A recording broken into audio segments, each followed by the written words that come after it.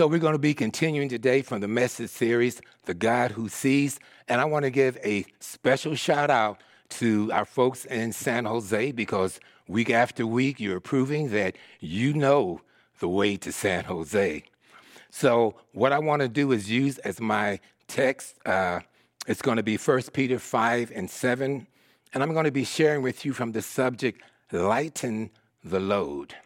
And this is a pretty short scripture, so if you'll bear with me, I'm just going to say it twice to make sure we get it. 1 Peter 5 and 7, it says, give all your worries and cares to God, for he cares about you. Let me say that again. Give all your worries and cares to God, for he cares about you. Now, the scripture doesn't really have a lot of credibility unless we base it on a particular assumption. And the assumption, the fundamental assumption that we have to base it on is my primary point, which is we serve a personal God. Now, as Christians, we pretty much take that for granted. But we have to acknowledge that there are other, schools of thought that look at God differently. They look at God as being an impersonal force that governs the universe. And we know that, there's Star Wars has contributed to some of that because, in the Star Wars movies, there's this energy that permeates everything, this all-powerful energy, and they call it the Force, and it's completely impartial, but it can be manipulated for good or it can be manipulated for evil, depending upon who is doing the manipulation. And so, as a result, people, a lot of times, they consider the universe and God to be synonymous. And the universe has its own set of rules, its own set of mysterious and random unknown factors. And for instance, we see this every day. So for instance, if you, say, would tell a friend, and you told your friend that you had a fender bender, and you were kind of bummed out about it, chances are your friend would be sympathetic about it, but then they may say something like, well, everything happens for a reason, so don't worry about it. Now, if you would ask them what the reason is, they would not be able to tell you the reason. Matter of fact, they would be completely clueless about the reason. Matter of fact, they would be as clueless as the woman who got a new cell phone and she wanted to text. And she was texting and she was having a great time in texting until she got to the point where she sent a question. And when she sent a particular question, she got back an answer that frustrated her. She didn't know what it meant. And she would send it out again, and every time she would get back the same answer. So she decided that she would ask her nephew because she was new to the texting thing. And so she asked her nephew, she said, look, I send out this question, and all the time I get back the same answer. And it's like some kind of code. I don't know what it means, but the code that I get back is just 3 letters. And the letters are IDK. What does that mean? And her nephew said, I don't know. And she said, see, now that's exactly what I'm talking about. Nobody knows. I'm talking about being clueless. People being clueless about what is happening in their lives. And so what I'm saying is that rather than to try to expect the universe to provide answers, that you should look to the Almighty God who created the universe for answers. Look to the Word of God. Now, I'm not saying that everything that happens to you, you're going to be able to find a scripture for that. But what I am saying is that there are certain spiritual principles that are built into the Word of God. And once you begin to be familiar with those principles, then you can have a better understanding of some of the things that happen in your life because they're not random and they're not always mysterious, but they are found in the Word of God. Let's look at another scripture. that talks about a principle in the Bible. We're talking about Matthew chapter 7, and this is verse 7 and 8. And it says, keep on asking, and you will receive what you ask for. Keep on seeking, and you will find. Keep on knocking, and the door will be open to you. For everyone who asks receives. Everyone who seeks finds. And to everyone who knocks, the door will be open. You see, that is a spiritual principle: asking, seeking, knocking. So when we begin to pray in faith, when we begin to pray in the will of God, we begin to see the results of what we pray for. So when you see those results, it's not a random thing. It's not a mysterious thing, but it's a direct correlation between what we pray for, what we ask God for, and what we receive as a result of those prayers. Now, the second point that I wanted to make, it has to do more with the scripture that we've read as our focus text. So the scripture says, give all your worries and cares to God, for he cares for you. Now, I want to just kind of break that up, kind of divide it in half. Let's look at the first part of that scripture. Give all your worries and cares to God. The point that I want to make in this is that we serve an almighty God.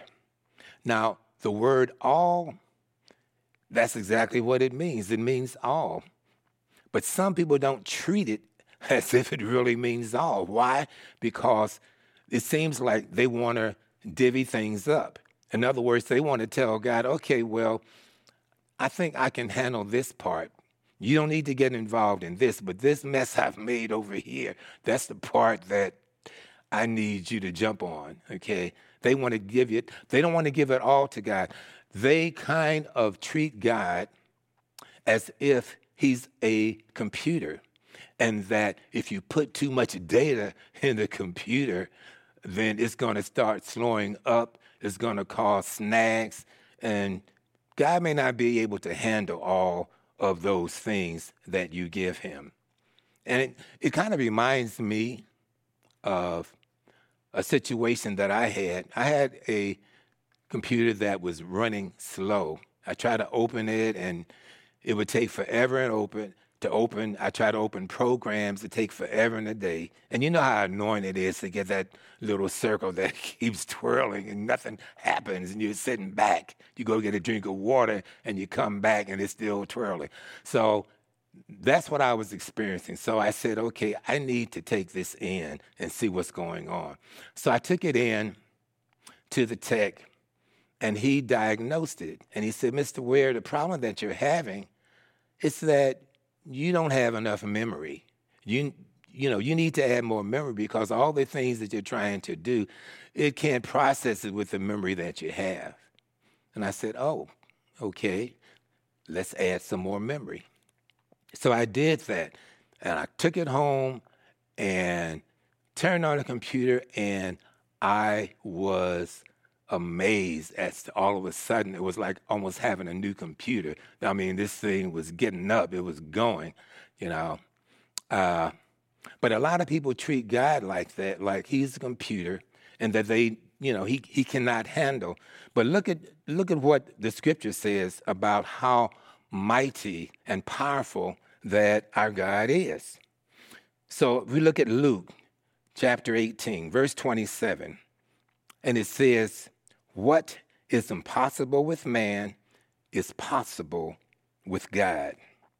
Psalms 24, verse 7 and 8, it says, open up ancient gates, open up ancient doors, and let the King of glory enter. Who is the King of glory? The Lord, strong and mighty, the Lord, invincible in battle. Let's look at Isaiah 40, verse 28 and 29. It says, have you never heard? Have you never understood? The Lord is the everlasting God, the creator of all the earth. He never grows weak or weary. No one can measure the depth of his understanding. Jeremiah 32:27 says, I am the Lord, the God of all the peoples of the earth. Is there anything too hard for me? And then in Revelations 1:8 it says, I am Alpha and Omega, the beginning and the end, says the Lord. I am the one who is and was and which is to come, the Almighty. So our God is a powerful God. He understands what's happening with us. We can't tell him too much to overload him. We don't have to try to divvy things up. He's able to handle whatever it is that we send his way because he is an almighty God. Now, the last part of my focus verse, it says, for he cares about you. We're encouraged to give all of our worries and cares to God because he cares about us. We can actually substitute and say, God loves us, because that would be equally true. Matter of fact, it's very true. God is a God that loves us, and he's a God that loves us with a great emotion. Now, we are children of God, and he is our heavenly parent. God does not practice abandonment, because even in our society, with all of the problems that we have and all of the human flaws and failure, even our society, our human society, recognizes the devastating impact that abandonment can have on children. And so the states have instituted different penalties depending on the state as to what is going to be done for people that abandon their children. And they can be jail time, or it can be fines, or sometimes it's both. And for certain, there are thousands of children each year that are abandoned in the country. Now, I know that there may be some of you watching this message right now, and I mentioned abandonment, and so you're starting to feel a little bit uncomfortable because maybe you have had your own personal experience with abandonment. And maybe somebody that is seated next to you or maybe across the aisle from you right now on the San Jose campus, they are experiencing some PTSD symptoms because for them also, they are having some tremors and trauma with abandonment. Because abandonment can be a terrible thing, and it can last well into your adulthood. There are people who cannot have normal relationships now because they kind of avoid them because they don't want to be abandoned in that relationship. Or just the opposite sometimes happens. They put so much of a dependence on that relationship. They're clinging, extra clinging to that relationship because they're afraid of being abandoned. Let me share my story for a moment with abandonment, because I've experienced some abandonment in my life. So I was born in Philadelphia, Pennsylvania, and I was raised by my aunt, my father's sister.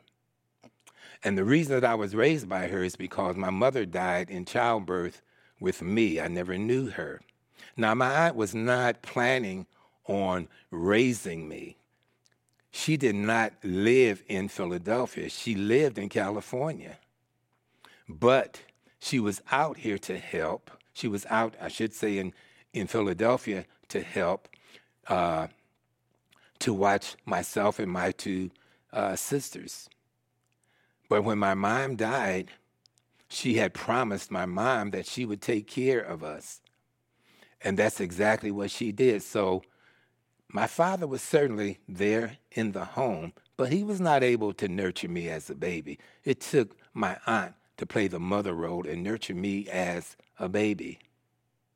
And she did that. She made a sacrifice for years. She stayed in Philadelphia to raise me to a certain point. And probably, I'm saying probably about maybe the 4th or 5th grade, she told us that she had to go back to California. And that was, for me, completely devastating because she was the only mother that I ever knew.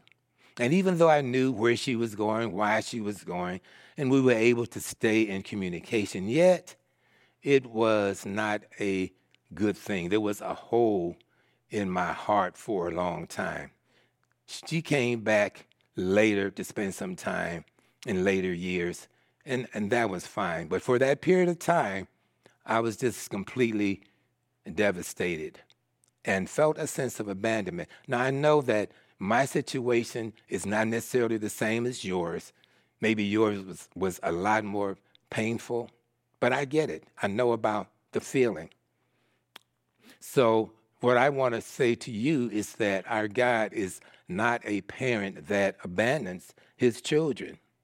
Now, just listen to some things that the Word of God says about God's faithfulness and about his dependability. So Psalms 27, verse 10, it says, even if my mother and father abandon me, the Lord will hold me close.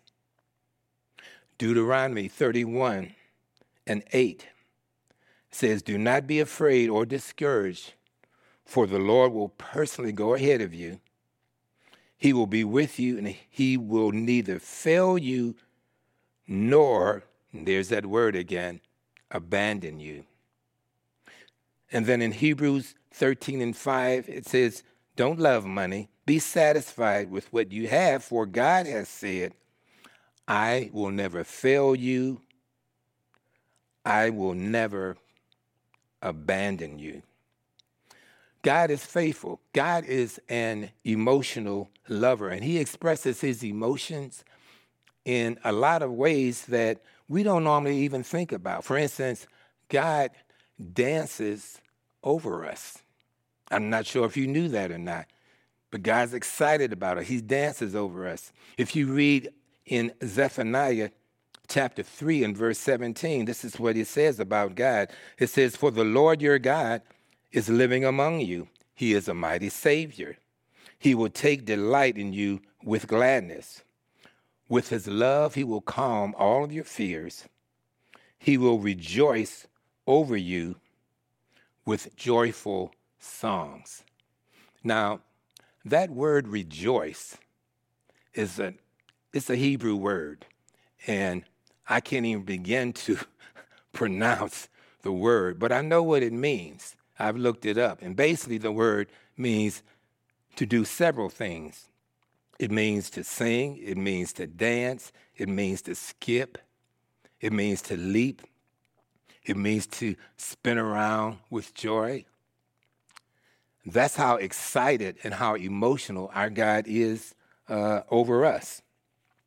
And actually, it kind of reminds me of in the book of Acts, and around chapter 16, where it talks about Paul and Silas. Now, Paul and Silas had gone to a town, and they were sharing the gospel, and they upset some people there.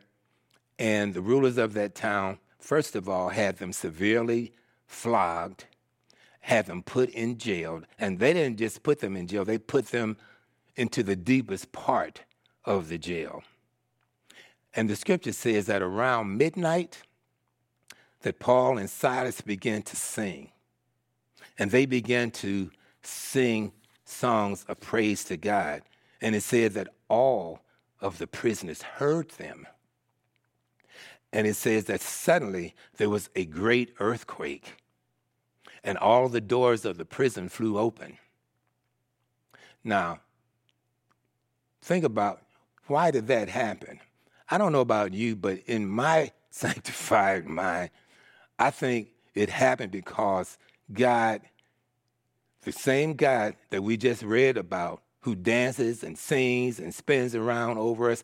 I believe that when he heard these songs and realized that these guys who had been treated so badly because of him, and they were not ashamed of it because they were singing these songs in the presence of the other prisoners, God began to get excited. He began to get happy, and he began to get with those songs, I believe.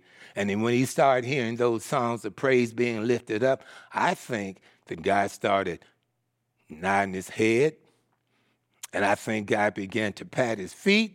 And when he began to pat his feet, I think the earth started shaking and the doors of the prison started flying open, and probably some other things that the Bible didn't even mention that got shook up, because that's the kind of God we serve. God is a God who loves us with a very strong, intense, and emotional love. And just remember this. This is what I want you to take with you. That God loved you from the very beginning of time. He's committed to you. And he wants you to know that forever is a long time, but that's how long he'll love you. Amen. Be blessed.